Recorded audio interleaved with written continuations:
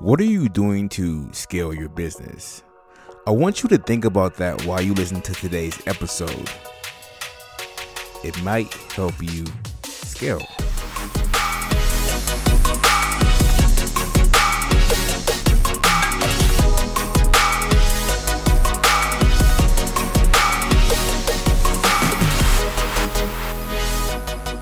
Welcome to Blair Radio, where every brand can be heard. Now, the voice behind the mic, James Shannon.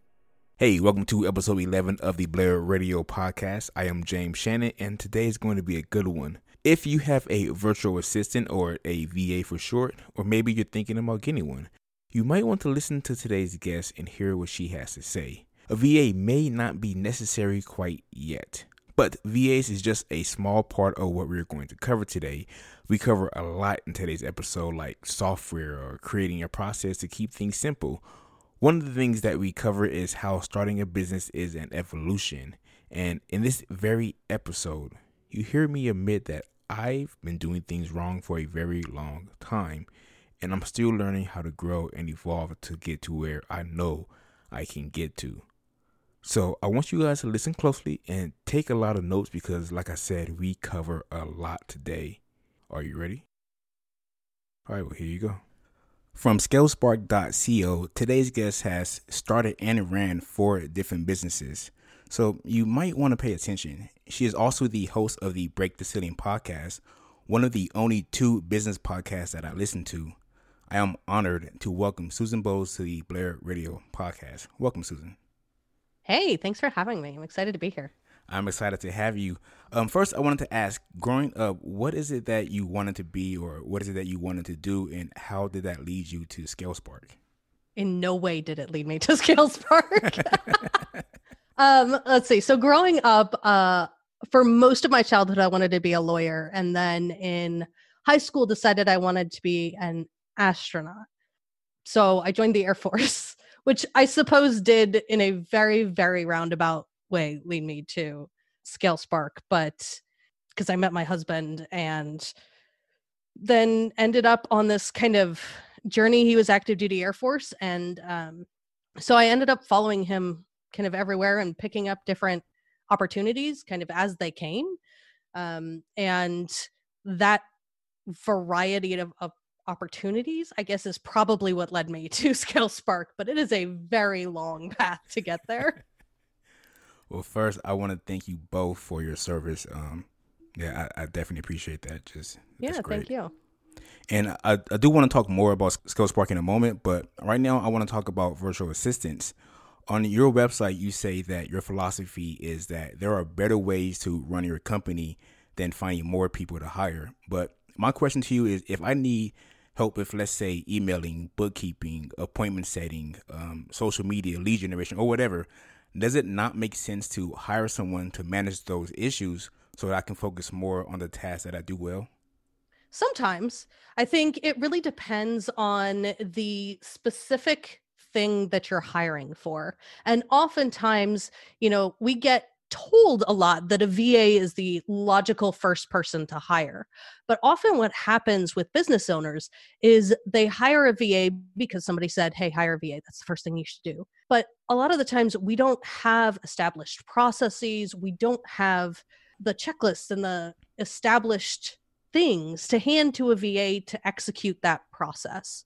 So with a lot of your examples, there are probably better folks to handle those sorts of things. So, a bookkeeper is a good person to hire, but that's not necessarily the same as a VA.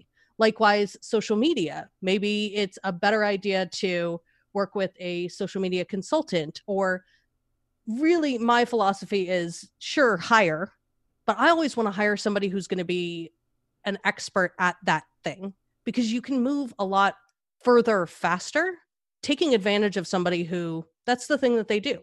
And so often, a VA, there are times to hire a VA, but a lot of the times, especially with smaller, newer companies, hiring a VA can actually end up putting more work on your plate because you have to train them. You have to get what's in your head out into their head if you're expecting them to execute your business the way that you want it to be executed.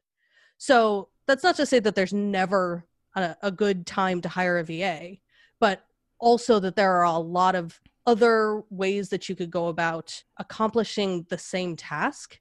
And a lot of the times, I think a VA can sometimes be a kind of the emergency parachute cord when we get overwhelmed as business owners.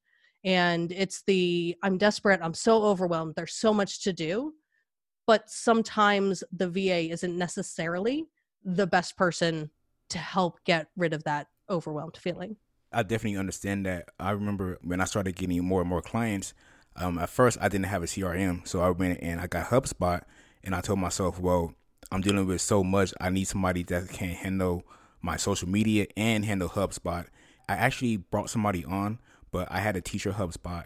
I had to teach her how to enter the data, what schedule to follow, and the list just goes on and on and on. And I didn't want to continue to create all this different documentation to teach people how to how to run the things that I need to run. So I definitely get that, but I still want to know when, if ever, does it make sense to hire a VA?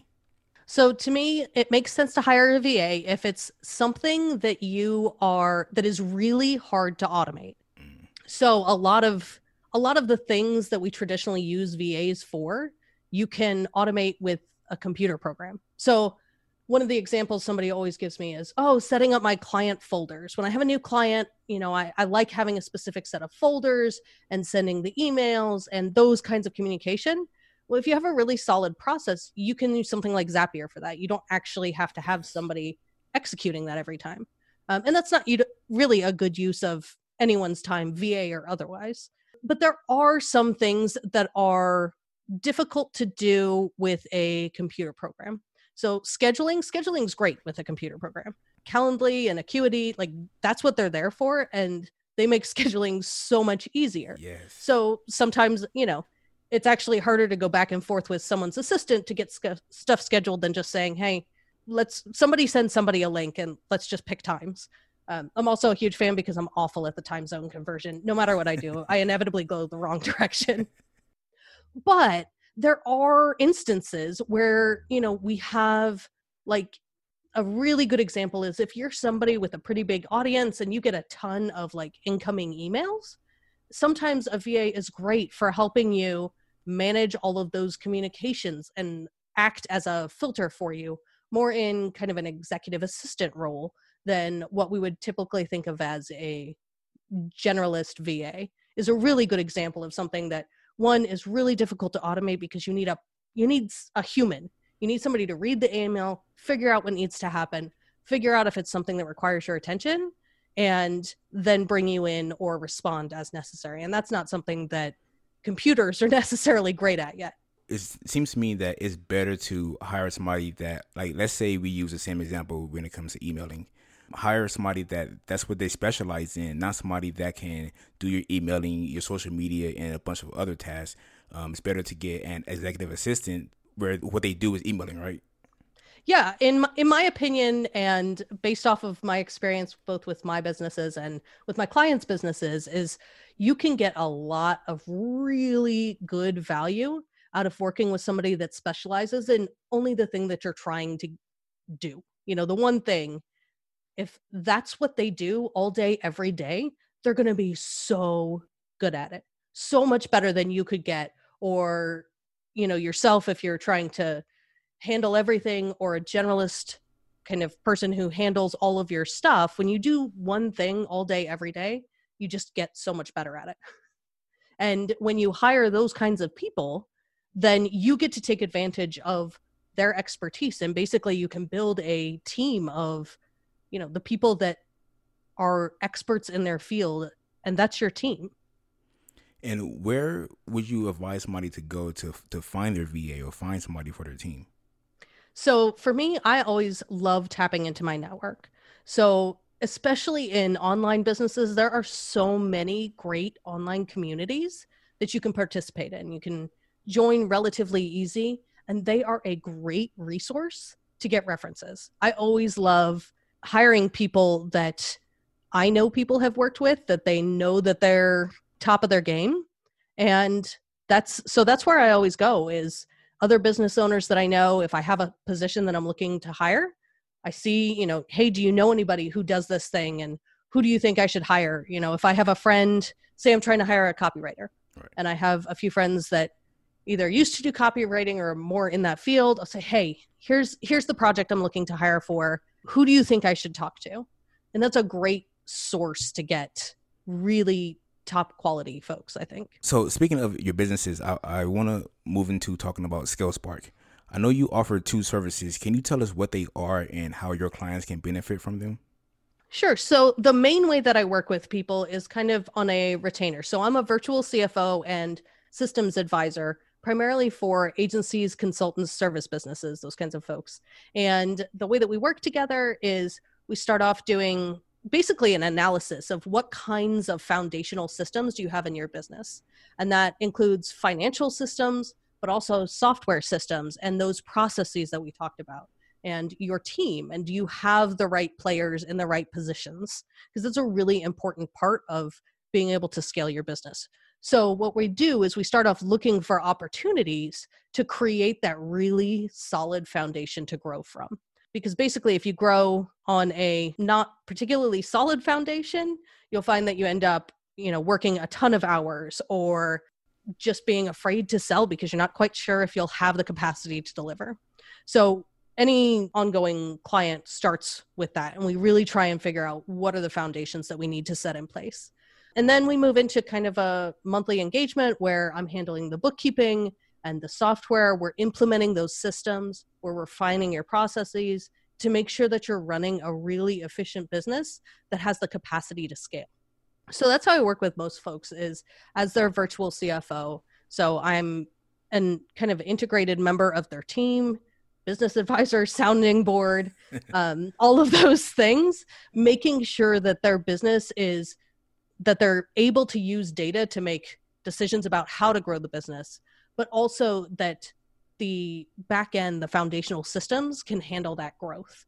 And the other way that I work with folks is in workflow intensives. So that's basically a one-day project where we decide what we're going to work on and execute it in a day. And oftentimes that's system configurations, or we'll delve into specific financial issues. Sometimes we'll look at specifically processes. So something like client onboarding, defining, automating, figuring out what that looks like, and then actually putting it into place.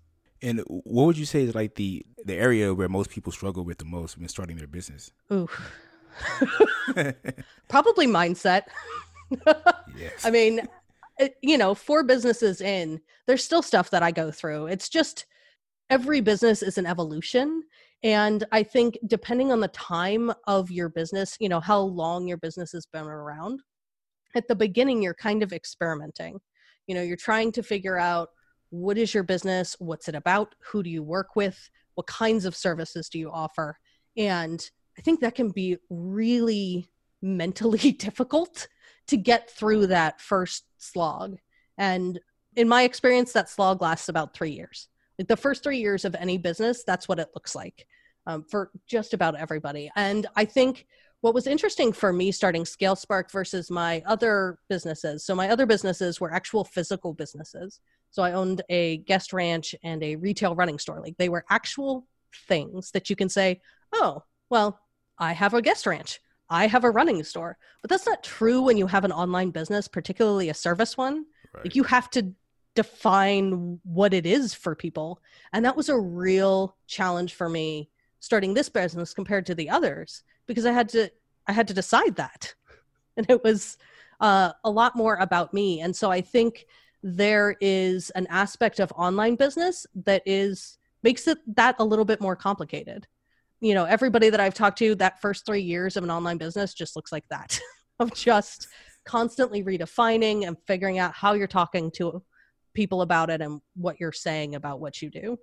I agree. Almost every person that I talk to, like you said, in the first 3 years, they go through a ton of changes, and sometimes they have a real hard time trying to figure out where they're going to end up. So would somebody in those first 3 years be able to benefit from any of the services that you offer? Oh, sure. Absolutely. So a lot of what I do with clients is making sure that you, one, have those foundations, which are pretty universal. We're talking about accounting systems and project management tools and how you're going to get contracts and payments and how you're going to package your services. Like those are all really foundational kinds of things. Now, a lot of what the work that I do with clients is with more established folks, but that's not to say that you couldn't benefit from the same services. But there's also a lot that you can do on your own before you get to somebody like me. So making sure that your bookkeeping is up to date allows you to have good financial data to decide what direction to grow. So for example, one of the things that I really like measuring with clients is when you're doing specific project types, looking at how profitable that specific kind of project is for you. So if you are tracking, your time and your costs that go into a specific project type, you can look at that after you've done a few projects and compare it to other projects that you're doing or other kinds of projects and see which one's more profitable. And maybe the ones that are more profitable, it's better to kind of double down on those and start selling more of those kinds of projects and maybe selling less of the ones that are less profitable. Or if you really like doing the ones that are less profitable, figure out how to do it a little bit more efficiently. This is just kind of one example of the kinds of things that I'm talking to my clients about, but that's not necessarily to say that you couldn't benefit from the same kind of information at the beginning. Because really, the more data that you can collect, the more you can learn, the faster you're going to get through that kind of experimentation phase. The more you try, the faster you get through that. Right. All right. So I know we touched a little bit on software, and that is one of my favorite topics. And I read that you have an encyclopedia of SaaS tools in your brain. I don't know if that's true, but I do always seem to be the person that when somebody's like, oh, I need a tool for that, I'm like, hey, have you heard about this thing? It was really cool. I was just checking it out. So yeah, I've kind of become the person that somebody, when you're like, I need a tool that does this. I'm usually the person that people are hitting up to try and find that. I know that you can't just pick any software based off of the features that they have. And then if you have a bunch of different tools, you want to make sure that they work together. And I have a bad habit of getting software just because it does something that another tool doesn't have. And then I end up having two tools that do similar functions. Is that a common mistake that you see a lot of people have? Super common. Every time I do a software audit, which is part of that kind of lead analysis where we're looking at all the systems in your business, I can almost guarantee every single person has at least one kind of duplicate software. And a lot of the times what happens is that, the SaaS tools that are on the market, a lot of them are constantly evolving. They're constantly adding new features. So a lot of the times what happens is you'll pick one tool because it happened to be the best on the market when you started using it, but maybe another tool came on that evolved that had the feature that you needed. And instead of realizing that you had something that already did that thing, because most people are not like me getting 42 email notices about every time they add a feature to a SaaS tool. You don't realize that the tool you already have actually probably does that thing. Or maybe there's a third tool that includes all of those features that you can switch to.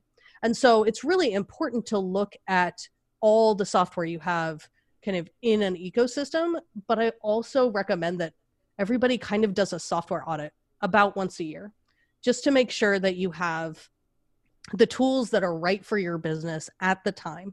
The tools that we pick at the very beginning of our business are often not the tools that will help us grow. There's kind of a general rule that every time you grow by a third, that a lot of the times your systems need to switch to keep up with that. That's a little dated because a lot of the tools that are on the market now are very scalable. But when your team grows from 1 to 3 people, you need systems in a way that you didn't when you hired just one person. Right. And similarly, when you go from 3 to 5, that's a whole other kind of communication structure that you need to have in place. And a lot of the times technology can help with filling in that gap, particularly if you have like a remote team that doesn't talk to each other every day, that doesn't come into an office and see everybody every day.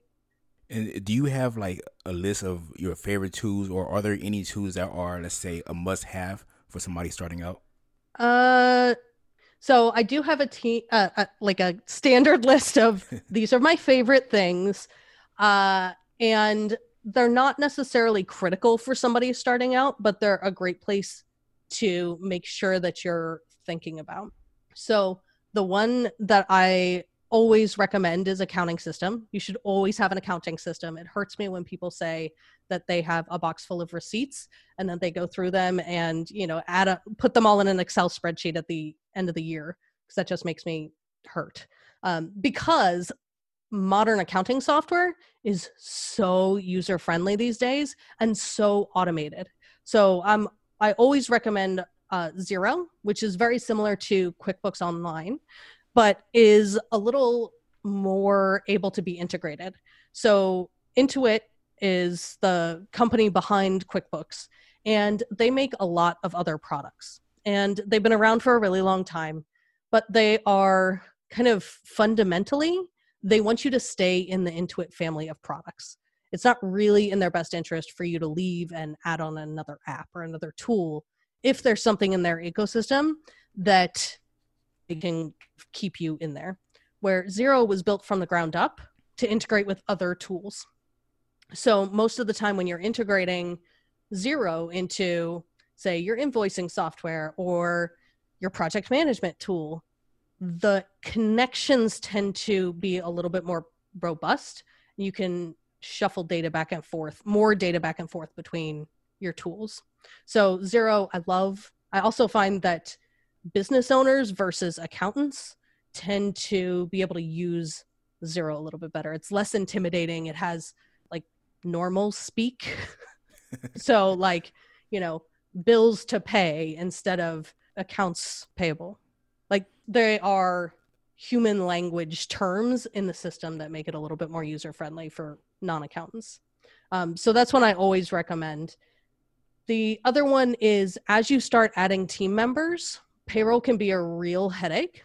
And so I always recommend Gusto, which is a fabulous user-friendly tool that allows you to pay both W-2 employees, but also if you have US-based contractors that tend to work with you, Gusto is a great tool that allows you to pay them regularly, but will also do all the 1099 tax stuff at the end of the year for you, which is a great time saver. So those are the two I almost always recommend. My personal favorite in terms of project management tools, I love ClickUp. I'm a huge ClickUp fan.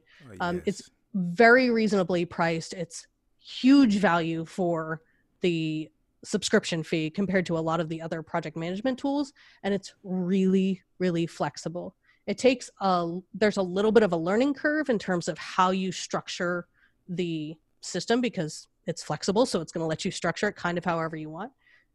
But once you get the hang of it, it's really user-friendly. And so those are probably the three that I almost always am recommending to folks. Do you think that the reason why some people may hire a VA because they may not know what tools are out there available to them? Yeah, absolutely. A lot of the common wisdom says hire a VA. Oh, you're overwhelmed? Hire a VA. And a lot of the times I think it is because I like to talk about things in terms of default decisions.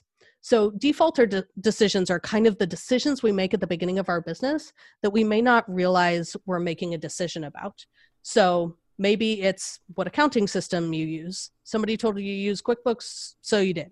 Because you didn't really think about that maybe there was another choice. Or you decided to bill hourly because that's what you thought happened. Or you choose the industry that you're coming out of as your standard. You're like, well, that's just the industry standard. We send really complicated proposals and that's the industry standard. That's what everybody expects. And I think it's difficult sometimes to recognize that we're making choices about how our business is structured when we don't realize there are other solutions out there. And so one of the reasons I started my podcast, Break the Ceiling, is to tell people about all the other opportunities that are out there, all the other ways you could implement different solutions so that people don't get trapped in this is what you should do. And they know the range of choices that they can pick from about their business. Susan, I'm so happy you said that because that is exactly why I love your podcast. I remember it was one of the episodes you were talking about how we default to simple. And I remember you said that you don't need to scale or even think about it as long as you have a process. How do you create a process to keep it simple? So the way that this usually ends up working is me asking why. So when clients come to me, usually it's with this, hey, we have this really complicated process. We need to make it more automated or more streamlined or, more efficient. And usually my question is, why is the process this way? What's the business case? Like, what value are you getting out of that? Because oftentimes the choices that we've made, if you make a different choice at the beginning of the workflow, it completely solves that whole efficiency problem because you can completely eliminate it. So a great example of this is thinking about billing hourly. So if you think about the workflow that goes into your time and materials, your hourly type billing, it's really long. And that sounds weird, but first you have to track your time, and you have to track your time against your project, and you have to track your materials. And then you have to have a process through which you basically take that information and turn it into an invoice. And you have to have a way to send the invoice to your client. And then you have to have a way for them to pay you. And if they don't pay you, you have to go chase them down and ask them for their money. That's a really long workflow that requires complicated systems and or people to do that, and can be really time intensive. Whereas if you make a different choice, say you package your service and you take payment up front, or you bill your retainer up front at the beginning of the month, the workflow pretty much looks like send them the invoice and the contract, they pay you, and that's it. Like, that's the whole workflow. You go do the work and that's it. So making a different choice at the beginning of the workflow often just eliminates the problem altogether. And it's much easier to make a different decision at the beginning and eliminate a workflow than to try and make something that's inherently complex more efficient. So usually I'm asking, why are we doing it this way? Like, is there a real reason? And oftentimes the reason is, I don't know, or that's just the way we've always done it. And so asking why is like the most powerful tool at my disposal. Yes, that is so true, man. I eliminated my workflow. It made everything so easier, less stressful. I know you had Pia Silva on your show, and I was listening to that show, and I was like, know what? I'm doing everything wrong. And I was like, that's not the point. We're not trying to make you feel like you're doing everything wrong.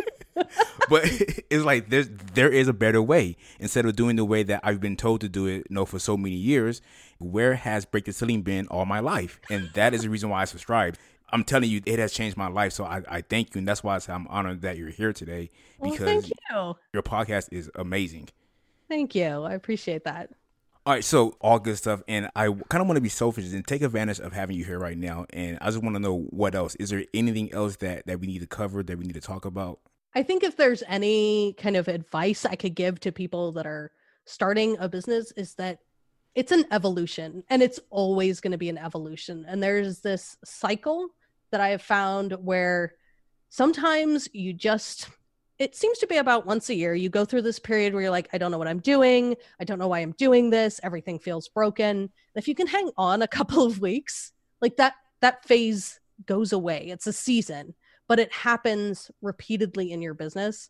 And sometimes you just kind of need to push through it and be patient with yourself and be patient with your business and recognize that you will get through that.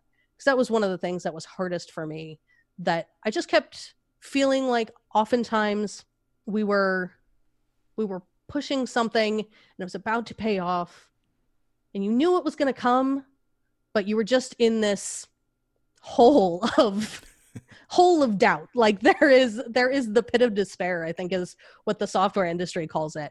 And you just got to be patient and get through it, because it'll go away. It'll come back around, but it's a season. That is great. And before we wrap, I was told to ask you, how much does a town cost to buy? So this is a funny story that when my husband and I decided to buy our guest ranch, the way that happened is that my brother was in Steamboat and we were talking and he was like, oh, there's a town for sale up north. There's a town called Columbine. It's a historic mining town. And it was for sale. It was like $1.1 million. And my friend happened to be a realtor. And I was like, hey, if I buy you a 6-pack, like, will you take us out to see this town? Like, I really want to see what a town for sale costs. Like, I just want to buy a town. And so we went up and we looked at the guest ranch and we made an offer. And it ended up not working out on that one. We ended up buying a different guest ranch. But yeah, a town costs about $1 million. I think that town specifically ended up selling for about 800 after a while. Like, we offered them 1.1, they turned us down, and then like 2 years later it finally sold. There's not a lot of people in the market for historic mining towns with 12 cabins falling down on the Wyoming border. Like, right. It's literally at the end of the road on the border of Wyoming. But it was a kind of a fluke thing that led us down the path of having this amazing guest ranch, and which led us down the path to having a running store, which led me down the path to Scale Spark. So it was the random fluke that kind of led the way. Everything happens for a reason. I love that. It does.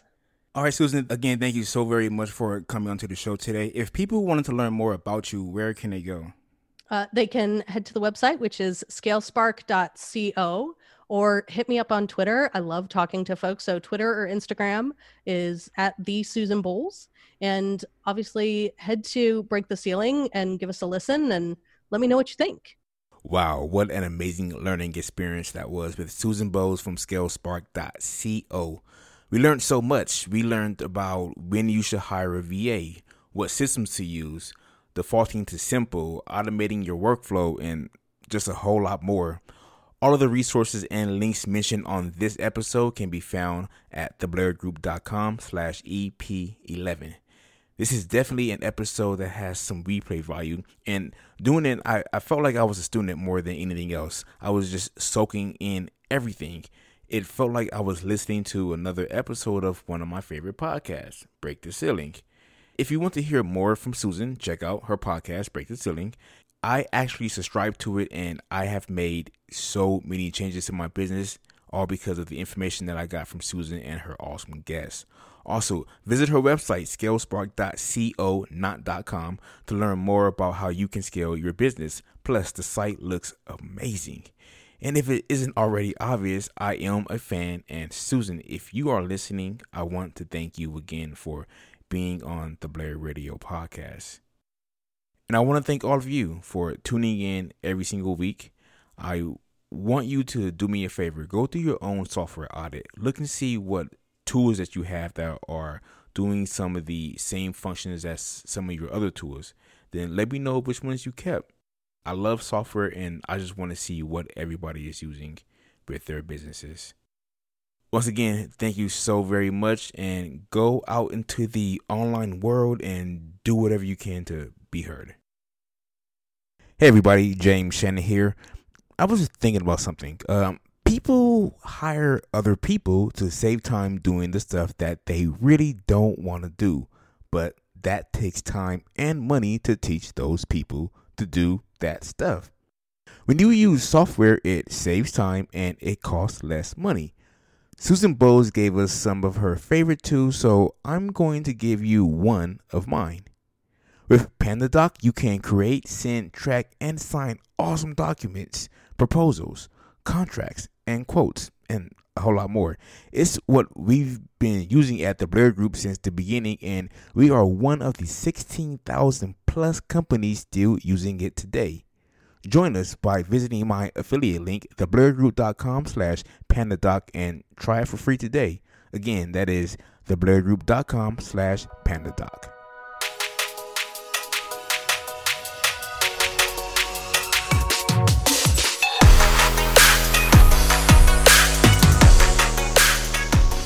Thanks for listening to Blair Radio, where we turn your online whispers into screams. Learn more at theblairgroup.com. Until next time, be heard.